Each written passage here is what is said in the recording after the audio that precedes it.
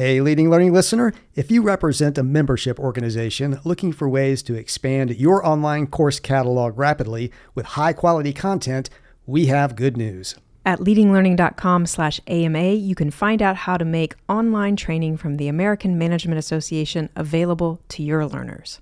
Through a partnership between AMA and Tagoras, the parent company of Leading Learning, you can give your learners access to more than 70 e-learning modules covering essential business topics ranging from leading and innovating to managing projects effectively to working in hybrid teams. For details on how to grow your catalog with courses from a true global leader in management training, visit leadinglearning.com/AMA.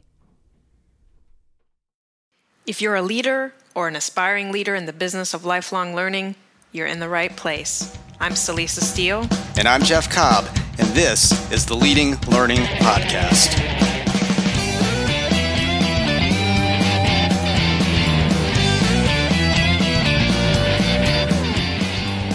Hello and welcome to episode 48 of the Leading Learning Podcast. In this episode, we're going to talk with Phil Mershon, who is the Director of Events at Social Media Examiner.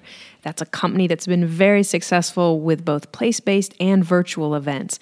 And we're going to talk to Phil in particular about Social Media Examiner's virtual events. But before we do that, we want to be sure to highlight our upcoming Leading Learning Symposium, an event designed specifically for senior leaders at organizations in the business of lifelong learning, continuing education, and professional development. The symposium takes place this year on October 24th and 25th in Baltimore, and we have a great group coming together for it. You can find out what the symposium is all about, and you can see the great things that last year's attendees had to say about it by going to the event website at symposium.leadinglearning.com. We'd also like to thank Naylor Learning Solutions in partnership with Blue Sky eLearn for being the sponsor for this episode of the Leading Learning Podcast. And you can find out more about Naylor Learning Solutions at naylor.com/learning-solutions. So Jeff, you had the opportunity to talk with Phil Mershon, and I know that was probably a great conversation. Can you give us a little bit of a taste of what it is that you talked about with Phil? Yeah, definitely. I mean, virtual events we know are an area that many of our listeners are interested in. Some of them have taken the leap into virtual events, some have not. Social Media Examiner is a company that has taken a big leap into virtual events. It's a major part of their business model, has been from day one. And so we really wanted to dig into, what's made them so successful in building an audience and launching these very successful virtual events. So Phil and I talk about, some of those factors that have made virtual events so successful for Social Media Examiner. We also talk about the relationship between their virtual event and the very successful place-based event that they've now launched in the aftermath of having been successful with virtual events. And then finally, we talk about their social media marketing society. So this is something that, having had success with virtual events and then having had success with place-based events, they formed a society, a membership community that is now also a major part of their business model. So we talk about all of those things, and I think just about anybody who has an interest in virtual events is going to find something of interest here. Well, my interest is definitely piqued, so let's take a listen to what you and Phil had to say.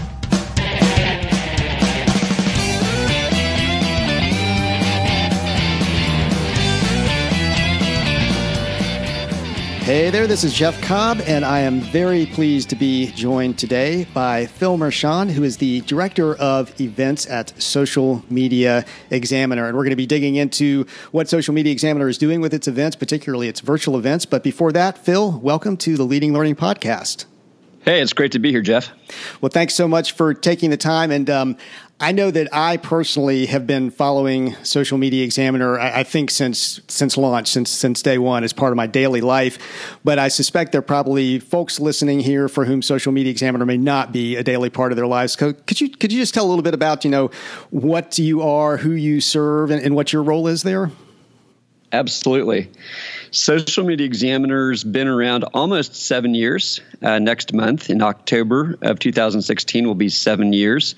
We serve social media marketers and business owners who want to understand what works in social media today.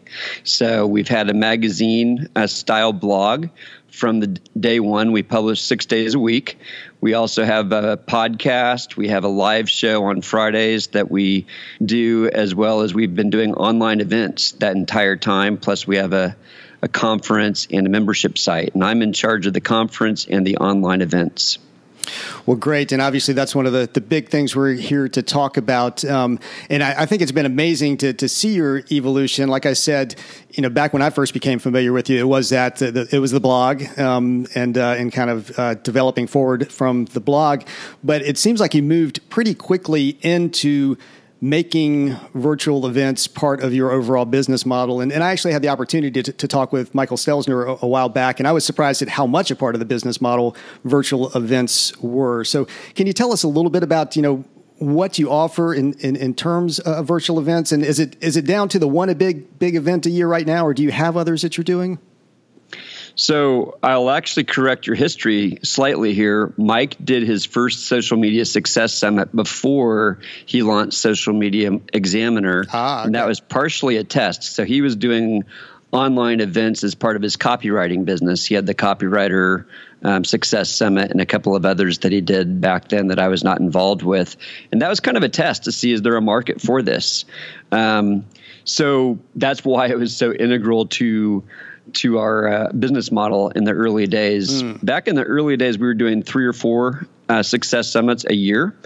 And then after about 2 or 3 years in 2012, we said, our community seems to want to meet each other, and it might make sense if we do an in-person conference.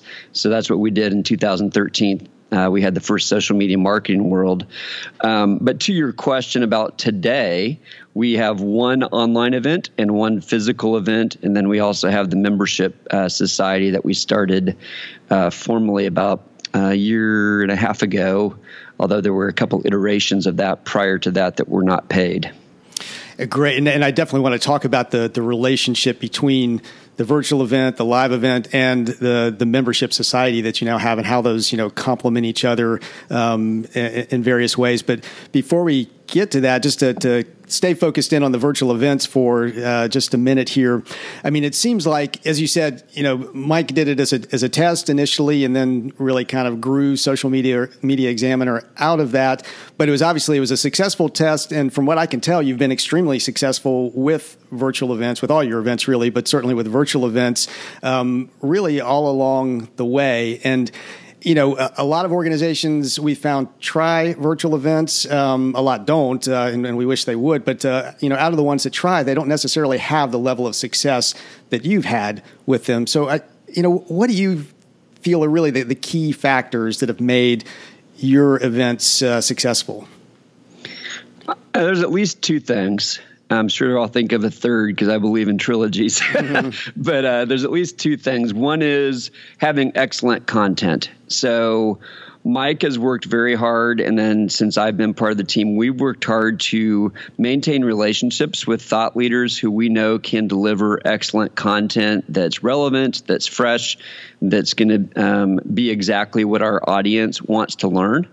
I have thought of the third thing. So great content is critical, and we've, just with our magazine, we maintain a very high editorial standard, and we do the same with our events. So I think many events don't succeed because there's maybe a variety of quality.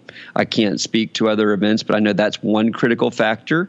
The second, and it's related to that, is that our content is very much related to research. So we do an annual survey every year, and sometimes we do more than one reader survey during the year to really understand what is it that our audience is wrestling with. And so we tailor the content of our online event to exactly the questions they say they have. So we're able to do a subset. Here's what people who formerly have attended this event are saying. Here's what we know our online event tends to attract people who are in small businesses, mostly the people who are doing the social media themselves, as opposed to delegating that to an agency or somebody else. And so we understand what their needs are. They want highly tactical sessions. So we curate content that is exactly according to what they've said. And I'd say the third success factor is just having a good marketing plan. Over the years, Mike's a marketer by nature,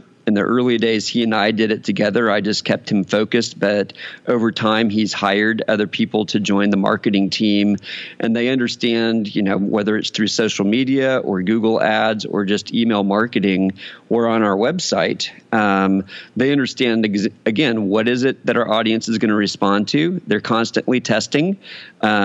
We've had success, I would say, because of those three things: great content that is according to the needs of our audience and really understanding how to get the word out. And you really do a great job marketing. In fact, I often point organizations to the landing pages for the Social Media Success Summit and for the face-to-face event to say, here's how to do the marketing well. But there was something in there, actually a couple of things you mentioned in there that I wanted to highlight a little bit. One was that you mentioned, with the content itself, but that's so dependent upon having those relationships with the people who really are, at the forefront of their particular area of marketing and social media. And I get the impression that you really make an effort to cultivate those relationships, maybe to have some of those people writing for you or have them on the podcast, but in a variety of ways to really build a strong relationship with your subject matter experts. Is that right? I mean, that just day in and day out, are you doing things to really cultivate that relationship?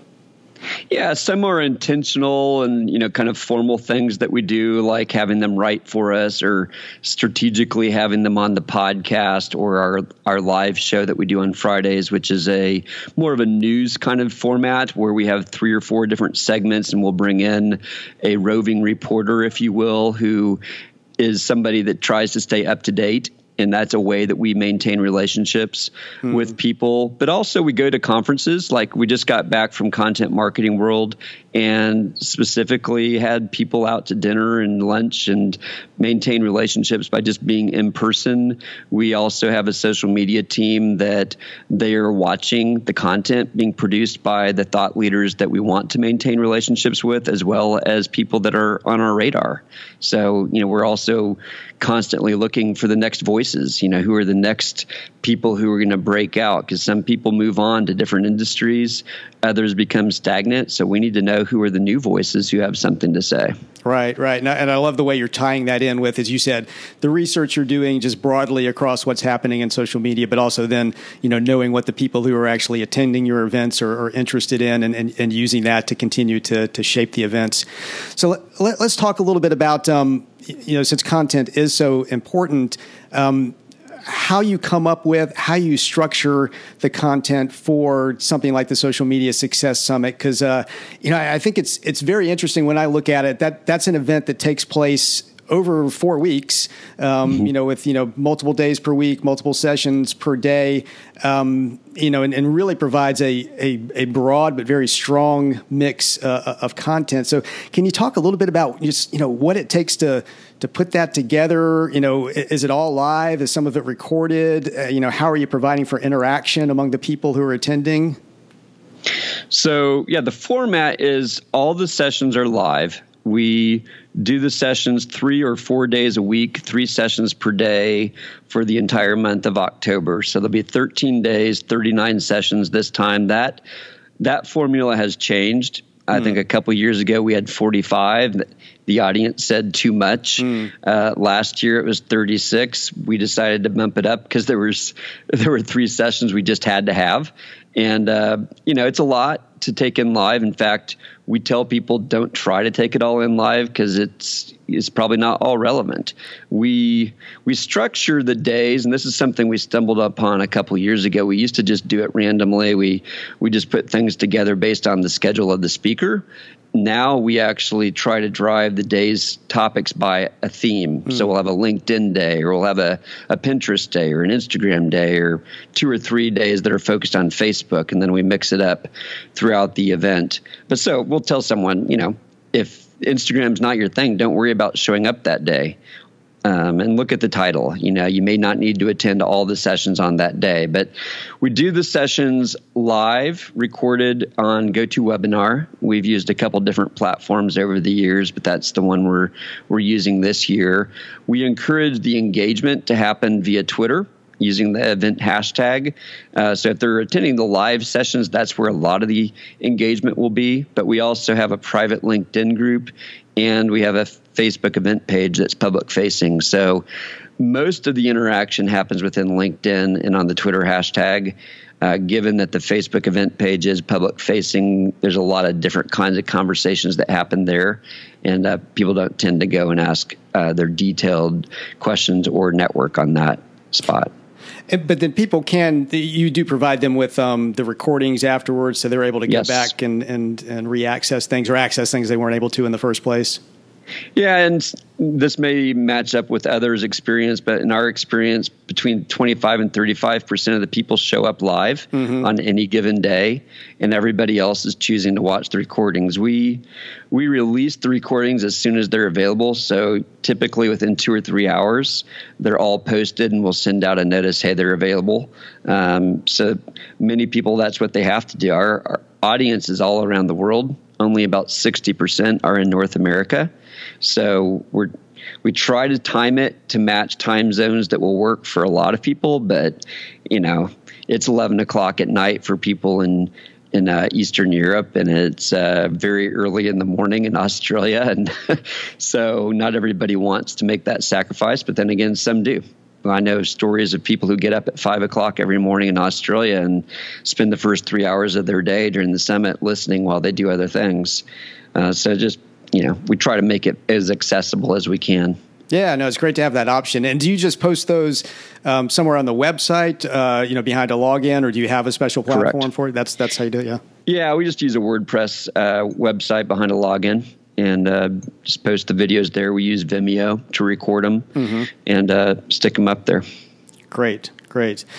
And so I want to, now kind of segue a little bit towards your live event, and then eventually, to talk about what you're doing at the Social Media Marketing Society, because in many ways, I feel like you've followed a path that's almost the opposite of what a lot of the organizations that would be listening to this podcast have followed. I mean, most of the listeners are going to be trade and professional associations, membership organizations. So they founded some sort of association or society and then launched an event, and then maybe they're thinking about going virtual now. But you really started with virtual events, and then moved to the place-based event that you now have annually, which I think if I understand correctly, also attracts a very large audience. To start off with, do you find much overlap between the people who show up for your face-to-face event and the Social Media Success Summit that you're doing online? The studies that we've done show it's only about a 10 to 20% overlap. You have to put in context. Our magazine gets somewhere around 1 million people every month visiting and reading our content. So the number of people that show up to either our virtual or physical conference is minuscule. We'll typically get about 3,000 to either one. We're actually hoping to 4,000 on both of them this year, but that's still a small number compared to 1 million readers. Repeat your question. I could answer a lot of different things there. Well, I was just, wondering about the overlap between them, and you answered that. So it sounds like, not a huge amount of overlap between them, maybe a little bit. But then I'd also wonder about, they're very different types of events. And, there are obviously the logistical differences between having a place-based event and having something online. But are there other key differences in sort of, how you think about the positioning of those events, who you're going after, how you market them, because a lot of the folks who are listening, they've already got their place-based event, and now they're trying to figure out this whole virtual thing. So how do you think about them differently? How do you go about them differently? Yeah, and I will just say one thing of why we started the way we did. We started as an online company, online magazine, and we saw a community build. So we kind of went about it reverse just because of our origins. The way that I would differentiate the two events is that the online event is almost 100% tactics focused, whereas the physical conference in terms of content has a mixture of tactics and strategy. I think when people get together, they want to be able to share stories about what you're doing and be able to dig deeper both into strategy and tactics. But there's a lot of great material available even for free as far as tactics go online. And so when you get together, you want to go, well, let's pull back the curtain. What's really working for you? What's not working? Here's some analytics. Here's some insights that you might not be able to capture when you're just watching my screen online, or I can't really write about it. So at the physical conference, a huge focus for us after content is networking, which obviously social media makes online networking possible too, but it just goes to a whole different level when you're in person. And we know many of the people in our audience, that's why they come, is that, hey, I've been following so-and-so for, 6 months or a year or a couple of years. I would love to meet that person. Or I feel all alone in what I do. I'm a social media marketer, and I live in Wichita, Kansas, and I actually know people like this who, I feel like I'm the only person in Wichita, Kansas who does what I do. I show up at the conference. All of a sudden, I find out there's 7 other people like me, and that group of people now goes out for beers once a month in Wichita, right. But they met in San Diego. It's just a bizarre story. So we make that possible. We spend a lot of resource and time thinking about how do we make that possible, in addition to providing the content that they want. But it's a greater mix of content at the live event. We do a lot of industry roundtables, topic-based roundtables, whereas at the online event, it's very strictly, a 45-minute session of here's how to do this on Pinterest, here's how to do that on Facebook, things that we know people need to know or have told us they want to know based on our research. Great. So online sounds like very practically, tactically oriented, face-to-face, much more still tactical, but much more strategic and community driven. And do you feel like you make a concerted, conscious effort to differentiate that way in your marketing and how you communicate it out to the audiences you serve? Yeah, I mean, it might be subtle to some in terms of what's being said.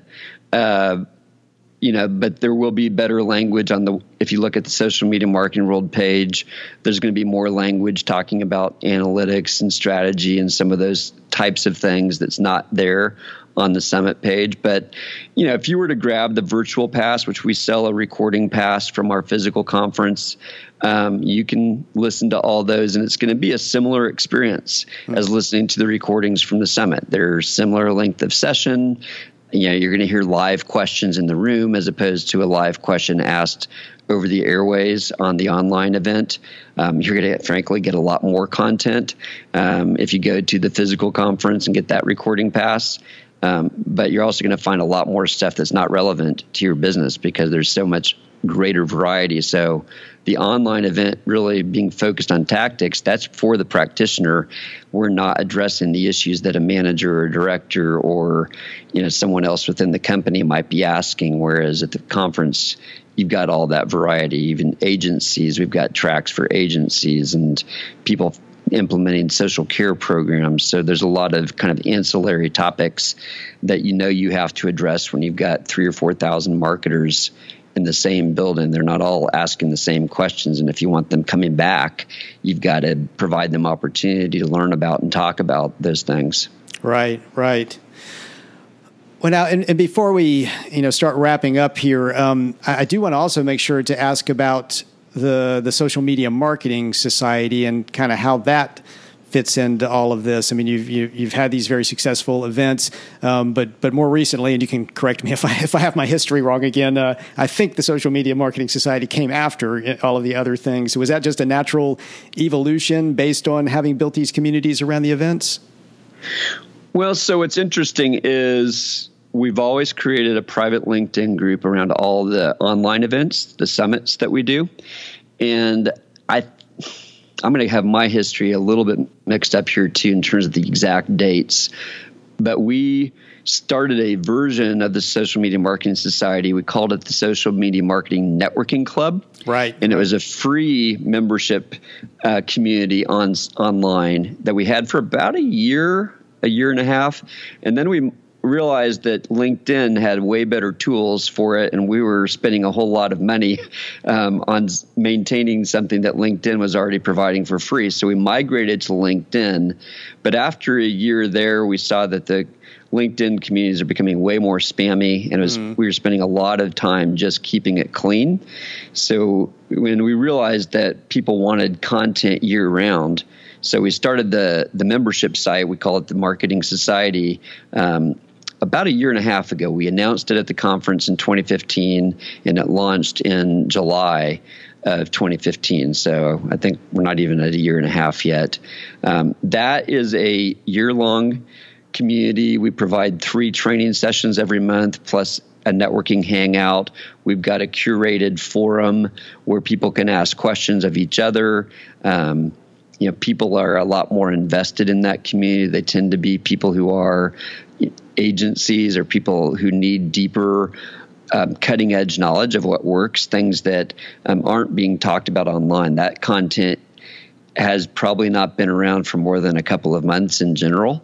We're breaking things in there and breaking it down and showing you exactly how it works, as well as providing, here's some of the latest on how Facebook ads are working, or here's what you need to know about LinkedIn ads now that maybe wasn't there a few months ago, that kind of stuff. Right. And this may be a difficult question to answer, but I sort of wonder, just in terms of your company identity. I mean, you're obviously a for-profit company. You're not a nonprofit association, but to what extent has it impacted your identity, if at all? I mean, do you think of yourself as being anything like, say, the American Marketing Association at this point, or is this just a completely different take on, the concept of society? We would, in terms of the society? Mm-hmm. Yeah, no, it's not trying to be anything like AMA or any of those trade associations. It's really trying to be a learning community, a place where people can learn, help each other. We see that as a need that our audience had. We, again, did some careful surveys to test our theory that people wanted this. And overwhelmingly, people said, yes, I'd pay for a place to go where I wouldn't have to spend so much time reading 100 journals, 100 sites to keep up to date. Instead, here's a place I can go, and I know the things that they're teaching me is being taught by some of the best thought leaders, and these are the very things that I need to understand to stay up to date. And then there's places to discuss it. There's some very active conversations that happen behind closed doors, that you wouldn't find elsewhere. And so, there's a lot of value, but it's not trying to be a trade association. It's something people pay for. And if it's no longer valuable, they cancel their membership. So it's on us to make sure it's valuable. Gotcha. And you framed it as a learning community, which I think is a great segue as we head towards the end of our conversation here. Learning, obviously, is the focus of this particular podcast. It's the Leading Learning Podcast. And we like to ask every guest we have on about their learning habits. What you do as a lifelong learner, day in, day out, week in, week out, to make sure that you stay on top of your game. So what are some of the, of your own lifelong learning habits? Listening to podcasts. I don't listen to yours, I'm afraid, but I listen to ones that are in my space. Sure. That, some that are about leadership and management to keep fresh on that edge. And then also a couple in our industry on social media just to understand what people are talking about. So podcast is definitely one. I also read books. I like to read physical books. I'm not a digital guy. I like to hold it and mark it up and feel like I accomplished something when it's done and go back to it. So, I probably read at least a couple books a month, if not more, and then go to conferences. So ostensibly I go to conferences to talent scout, but I'm also learning while I'm there. I always walk away with some new ideas or go in there with some things that I want to discuss. So I think, good conversations about topics can really be one of the best ways for me to learn. And then I assign myself assignments of things that I want to learn, because for me, I'm kinesthetic and I like to get my hands dirty, and I learn the most if I have to present it or have to do something with a topic. So, I like to have research assignments occasionally about something that I'm really curious about or know that I need to know more about. So those are some of my habits. Okay, well, I will give you the assignment of listening to at least this episode of the Leading Learning Podcast once we've got it posted. And for those who are listening at this point, how can they get in touch with you, and how can they find out more about Social Media Examiner and its events? I assume you can provide some links, but I'm happy for folks to connect with me on LinkedIn or Twitter.